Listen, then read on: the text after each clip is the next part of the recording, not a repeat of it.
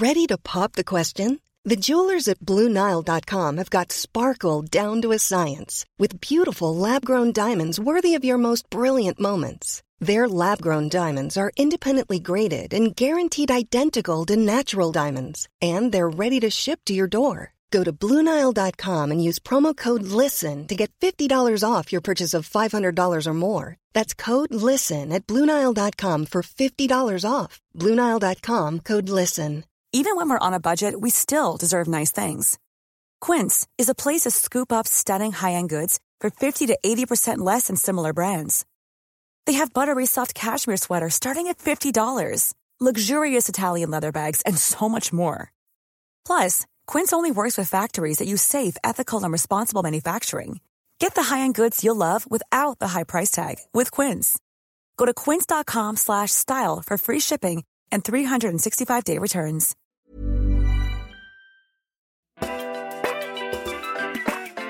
Hello, and welcome back to New Scientist Weekly, your curated selection of the week's best science and technology news stories.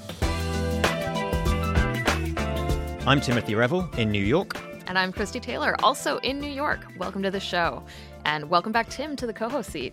Thank you very much. Christy and I will be your hosts over the next 9 months or so, whilst Rowan takes a little sabbatical. It's episode 202, nice round number there. In the pod this week, we have New Scientist reporters Alex Wilkins, Michael LePage, and Grace Wade. Hey, everyone. Hi. Hi. Hello. Coming up on the show, we've got, and this is really quite incredible, orangutans making noises like beatboxers, which we've got audio of.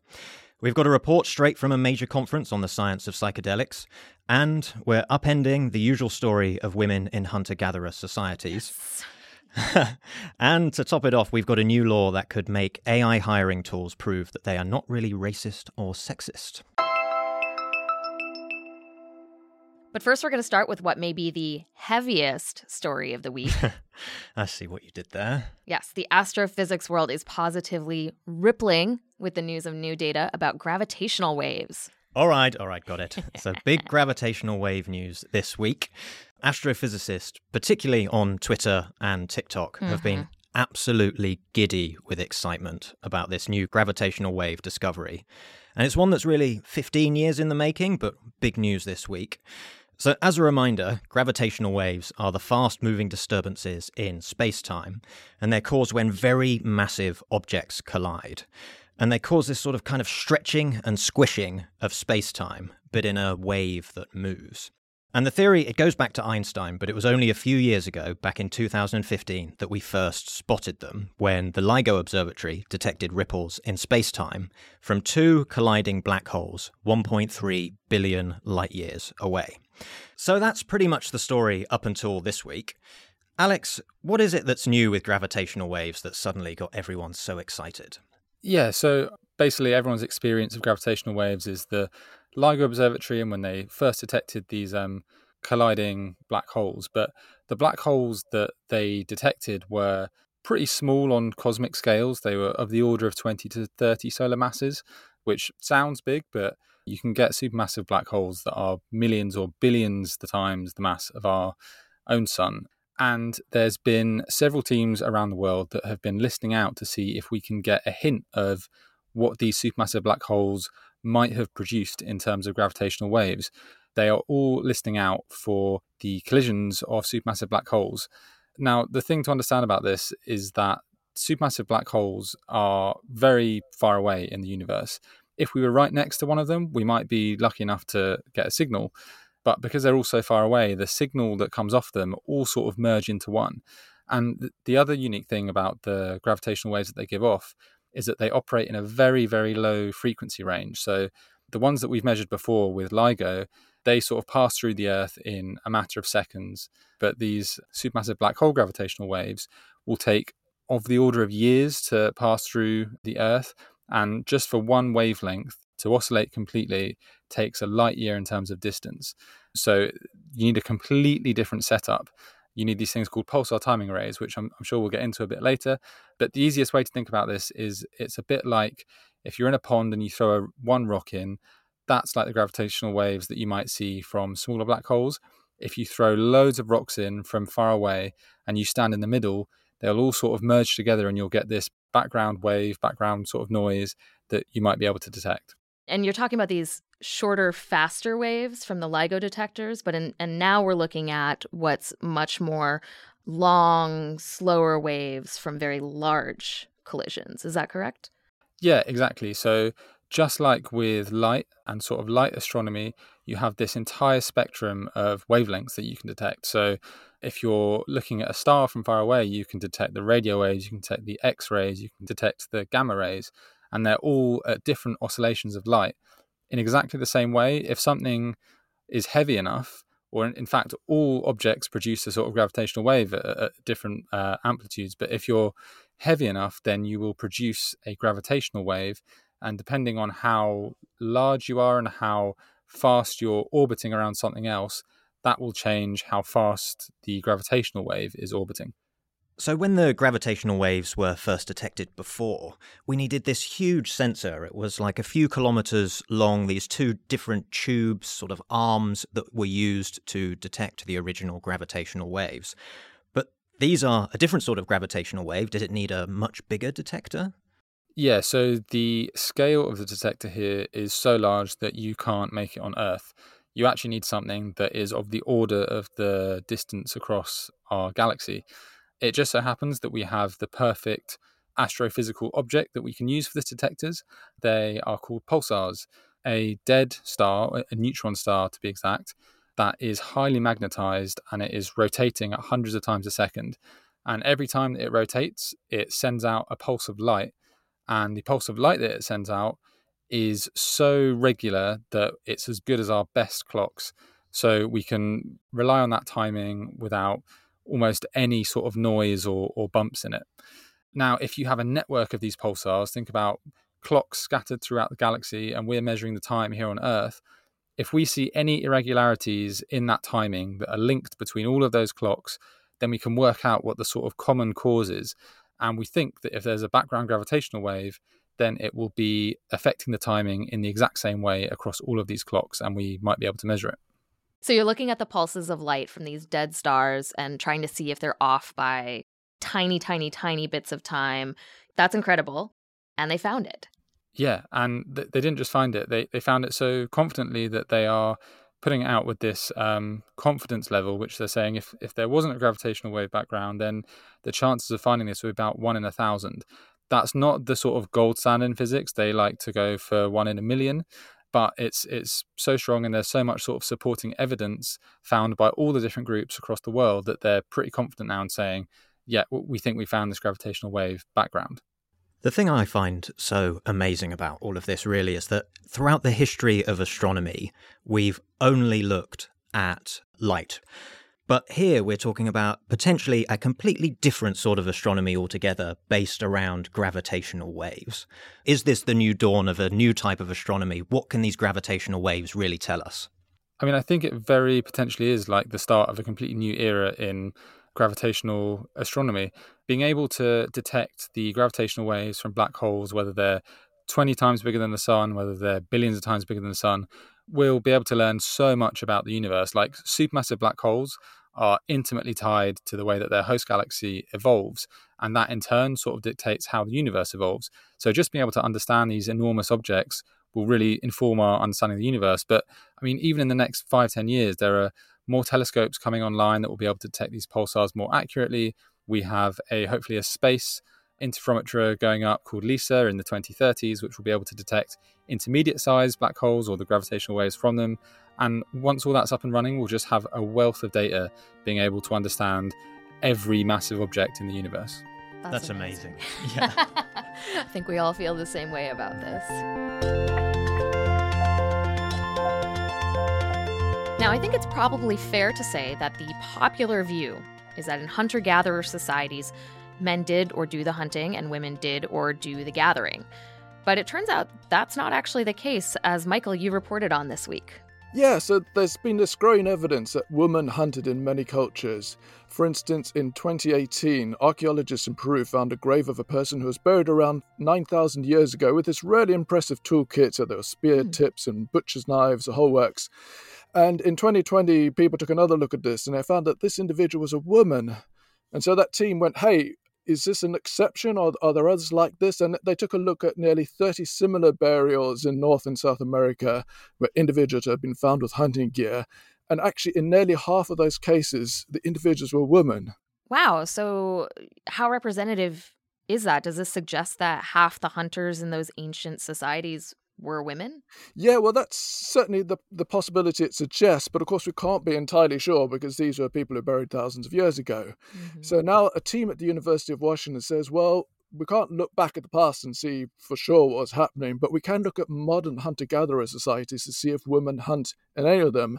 And in fact, there's this big database that's got more than 150 years worth of studies of more than 1,000 societies around the world. And by studies, I mean these are papers who are written by anthropologists who actually went out and visited these societies and saw what people were doing. So anyway, this team looked at this database and they found 63 societies where there was information on hunting, and in 50 of them, women routinely went hunting. So that's nearly 80%. Wow. So 80% of modern hunter-gatherer societies have, where there's information on hunting, have this sort of solid representation of women as hunters. So does this mean that women hunting in the past was also the norm rather than the exception? Yeah, well, I mean, the team think this is probably the norm across the world at the present and in the past in societies that are sort of pre-farming and relying on foraging or hunting and gathering. So, yeah, this is the best evidence we have so far. It's pretty wild that we really thought otherwise. It seems like that there was just this trove of evidence lying there, in plain sight for decades. Yeah, I mean, actually, it's even more extraordinary than that because, some of these groups have changed their lifestyles, but others are still leading pretty much the same lifestyle, which means that there are still women hunting today in many parts of the world, and yet hardly anyone is aware of that. Absolutely incredible. Are these women hunting in the same exact way as men, or do they have any adaptations of any kind? So according to these studies, there are some differences. For instance, a lot of women are catching smaller animals, but they also found in a third of the societies that recorded exactly what animals women were catching when they went hunting, they were hunting large animals as well. They also found that women tend to use a much wider variety of approaches in terms of what weapons they use and who they go hunting with and so on. Do we know why that is? Well, the thinking is it's because women are going hunting, for instance, when they are pregnant, they might have a child in their back, they might have children with them. So they've got to be flexible and adapt their strategy if they can't move around as freely as normal. And then, of course, in some cases, there are also taboos which say, oh, you can't use that weapon or you can't use that tool, which is rather strange to us, but that is apparently the case in many of these societies. Time to take a short break to tell you about this year's New Scientist Live. That's our annual celebration of science and the joy of discovery. And this is an event for anyone, no matter what continent you're on. You can join us in person at the Excel Centre in London or see all the talks online as we bring you the best-loved names in science and technology. With more than 50 speakers across 4 stages, this event has everything covered. We've got deep oceans, distant galaxies, mental health, meteorites. So if you're curious about life, the universe, and our place in it, then New Scientist Live is for you. You can get more information and book your tickets now on the New Scientist website. And we'll link to that in the show notes. Plus, our special early bird ticket price is live for just a few more days. Get those before Sunday, July 2nd. It's that time of the year. Your vacation is coming up. You can already hear the beach waves, feel the warm breeze, relax, and think about work. You really, really want it all to work out while you're away. Monday.com gives you and the team that peace of mind. When all work is on one platform and everyone's in sync, things just flow. Wherever you are, tap the banner to go to Monday.com. There's never been a faster or easier way to start your weight loss journey than with PlushCare. PlushCare accepts most insurance plans and gives you online access to board-certified physicians who can prescribe FDA-approved weight loss medications like Wegovy and Zepbound for those who qualify. Take charge of your health and speak with a board-certified physician about a weight loss plan that's right for you. Get started today at plushcare.com/weight loss. That's plushcare.com/weight loss. plushcare.com/weight loss.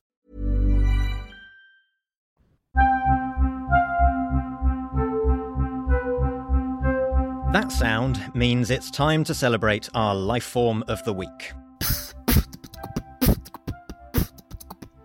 Christy, is this the elusive life form known as a beatboxer?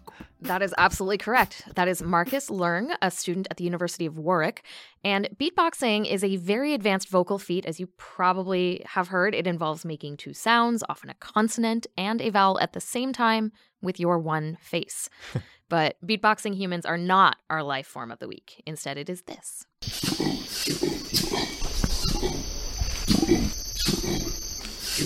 Part of me wants to say hippopotamus.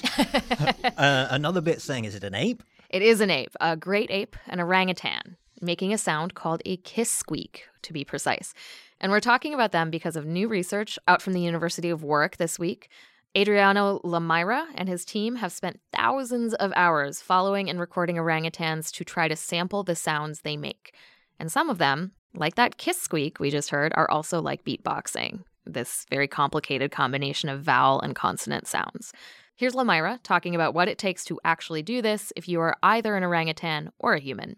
So the kiss squeak in orangutans, it's exactly the same as a kiss sound in humans. So they just suck air through their protruded lips, but then you have to add then the voice at the same time. So it'll be something like So consonant-like sounds tend to come from the mouth, from the movement of the lips and the tongue and the jaw and airflow in the mouth, just like the sounds p, t, k, as opposite to the vowel-like sounds that come from our larynx, that come from our vocal folds. So if I say ah, my vocal folds are vibrating. And of course, if I say ah, it's very inherently difficult for me to do other sounds with my mouth because my mouth is opened. And so if you want to be using these two sound sources at the same time, you got to find a good alignment between what's happening in both sources so that both can be active together.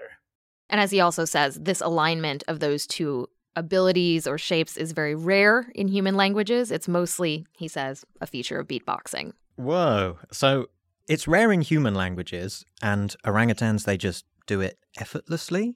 What does that really say about language in our primate cousins? Well, one thing it says is that the ability to make multiple sounds at the same time may be deeply conserved, and that's something that our long ago ancestors could do that has stayed in the family, as it were. Lamira also thinks it says something about the capacity of great apes for the kinds of complicated vocal feats that led to us being able to speak into microphones and make a podcast about vocal feats. Like maybe the complexity we needed isn't new to us, but is something that was there all along. The takeaway message here is we've highly undervalued and underestimated the capacity of great apes of doing something that really reaches our own limit of vocal production. And so they are doing consonant-like and vowel-like calls, which by itself is already a close parallel to any spoken language, but they are actually taking that a step beyond and doing something that only someone who has invested effort in developing their vocal aptitude, just like beatboxers, can actually achieve. It's very difficult. I can't really beatbox, so certainly not willingly on this podcast. Oh, come on. But I reckon I can probably do a kiss squeak, given enough practice. Mm-hmm. But neither of them really feel like a precursor for my ability to speak and communicate. I mean, do we know that they are in some way linked? Well, I can't beatbox either at all, and I have a great deal of respect for those who do. But Lamira did also note that just because a lot of us haven't developed the skill doesn't mean we can't. It's just latent. And maybe more intriguingly, he thinks that there's a chance to re-envision human uniqueness when it comes to even the concept of language down the road. This has happened in the history of science. So, less than a century ago, we thought that humans were the only tool-producing animal. And we are quite vexed to see today books with hundreds of entries about tool use across animals, insects, octopus, fish use tools. And so, less than a century ago, we thought we were the only one. And then it was culture. We thought that we were the only cultural animal. Now we know that migrating animals have traditions, and even Drosophila, fruit flies, have mating traditions. And so I think this is kind of the new frontier. Language is still a little bit in our pedestal of uniqueness, but I think we're starting to chip away that pedestal and kind of try to show that there's a continuum between what apes do vocally and what we do verbally. I love stories like this. It really just seems the more we learn about the animal kingdom, we realize how amazing it is and just how ununique we are in it. And it sounds like what he's talking about there is that maybe language isn't an either-or case, that it's this continuum of language. Right, and I definitely love to find out that something else isn't a binary. So Lemira does think that because it's so difficult to record apes in the wild, especially critically endangered ones like orangutans, and because we can't do the kind of brain research on them that has been done in, another famous language case study, songbirds, this field of investigating the language capacity or continuum of apes and other animals may be a field that continues to move somewhat slowly.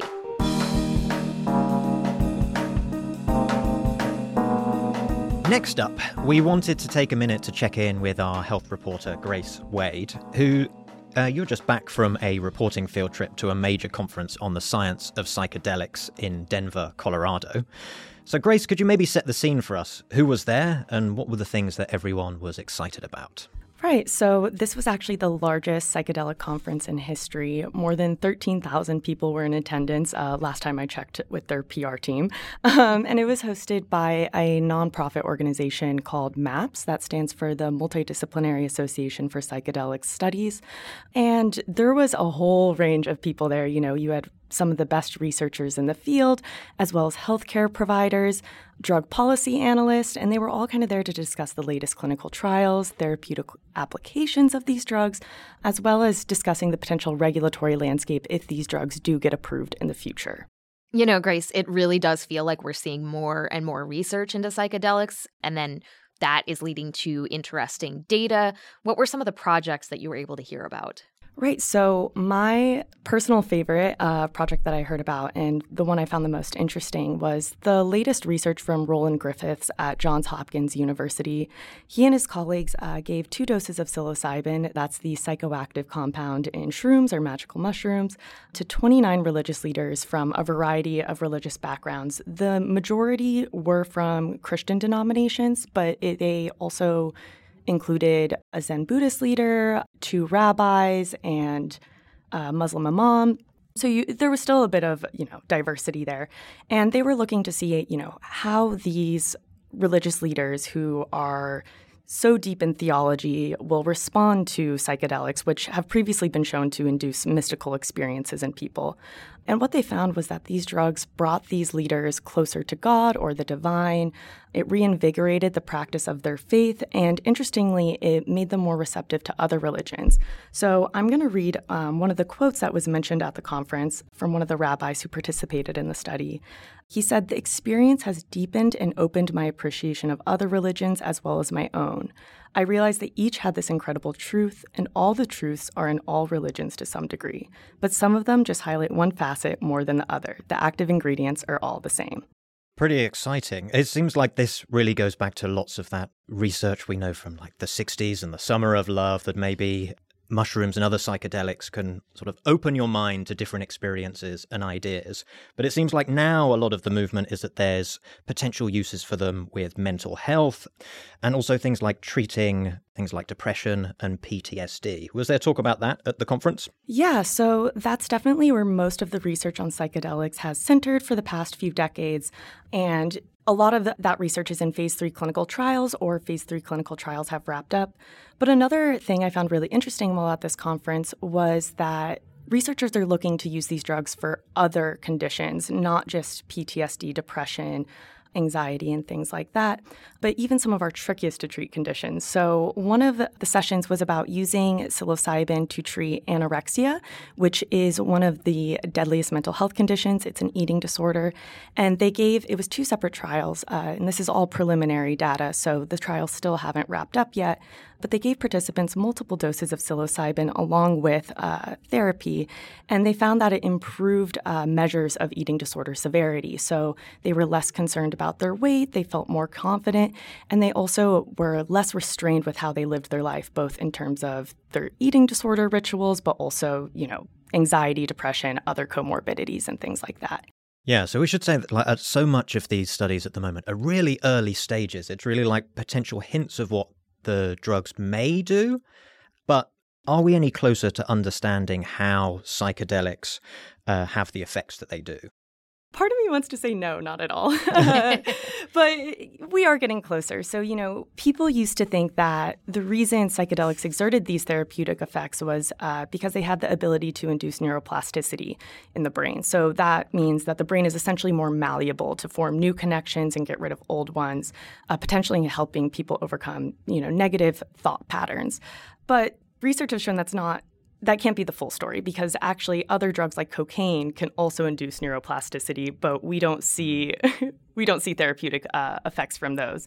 So interestingly, Dolan at Johns Hopkins University also presented data at the conference with a new theory, which is that psychedelic drugs can reopen critical learning periods in the brain.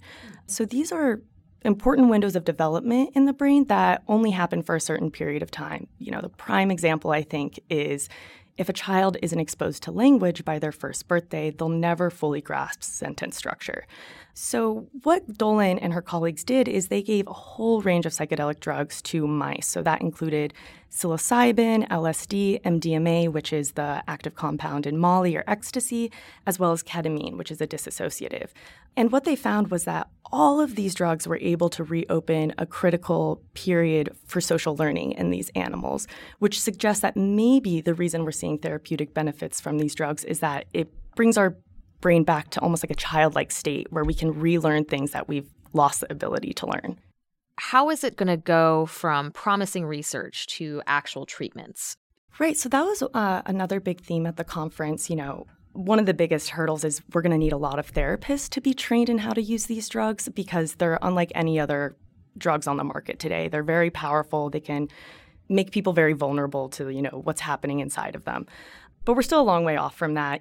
As Tim mentioned earlier, these studies are really small. They're really preliminary. And part of the reason is because in the United States, psychedelics are Schedule I drugs, which makes it really hard for researchers to obtain them in studies.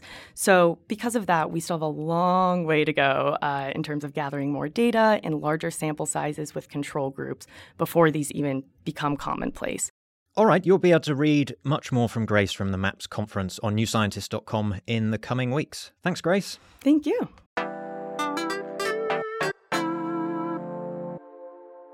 Tim, up next, we have a story about a new law that applies only in New York City, but it could have ramifications across the world. Is that right? Correct. So our technology reporter in New York, Jeremy Su, he's been looking into a new local New York City law about using artificial intelligence to sort job applicants. So when recruiting for a job, there are a lot of tools companies might use to help them wade through the applications. Mm-hmm. And it's now becoming pretty common that they might use some sort of AI sorting tool to help pick out the people that the AI at least thinks are most suitable for the role. And one part of the new law is that now when AI is being used in New York, companies will have to tell you that that was part of the process, which I think will certainly be nice to know. Mm-hmm. But a more interesting part, at least for me conceptually on this, is that the law is going to require that these AI tools are audited for bias. So in other words, companies are going to have to check if their recruitment algorithms are racist, sexist, or ageist, or have other sorts of biases in them. Tim, we've talked about AI so much in the past 6 months in the magazine and on the podcast. I imagine as it gets better and better, it's going to become quite common for employers to use. Yeah, the current estimate is about 99% of Fortune 500 companies use some kind of AI tool in their recruitment process. Wow. Yeah, so it's really widespread at this point. And these algorithms, they certainly speed up the process, but there's also this ongoing concern that they really bake bias into the process. So if your AI is trained on a not very diverse workforce in the first place, then maybe it thinks the most suitable candidates for your workplace are also not very diverse. Yeah, there's kind of this famous example from 2018. Amazon, the tech/delivery company, they discovered their hiring algorithm was discriminating against women because the data that it was trained on was 10 years of resumes, mostly from men. Yeah, exactly. So if only men have applied to your company in the past or have jobs at your company, then your data is going to reflect that, and your algorithm then thinks that the best person for your role at your company is also a man, which is, of course, not true. Love reinforcing those historic injustices. So Amazon just dropped that hiring tool voluntarily, And this law in New York City is the first of its kind to really tackle regulating algorithms in the hiring process, though the federal government is also looking into the problem as well. Is this likely to be a model for more laws like this New York City law? Yeah, people are certainly looking at it to see what it means in practice and how effective it is, what the outcomes will be. But there are many people who are really skeptical about this New York City law. It comes actually into effect next week, but it's very narrowly written.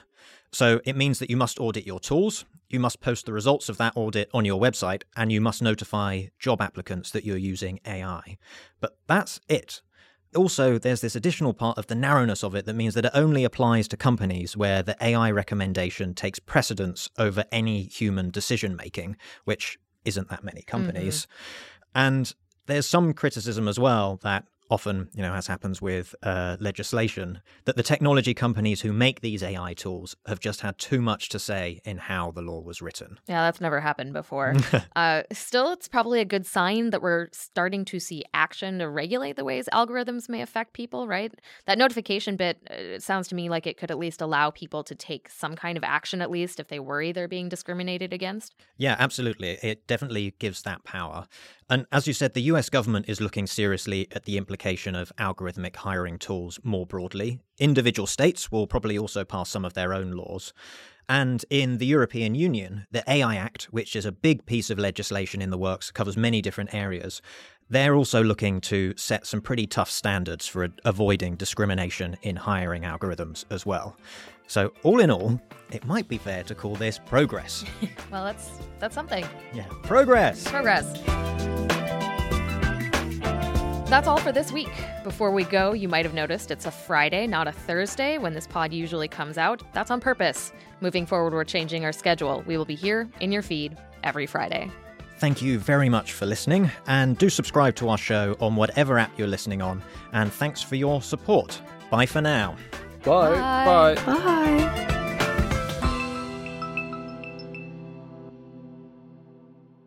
This podcast is produced by OG Podcasts. Find out more at ogpodcasts.co.uk.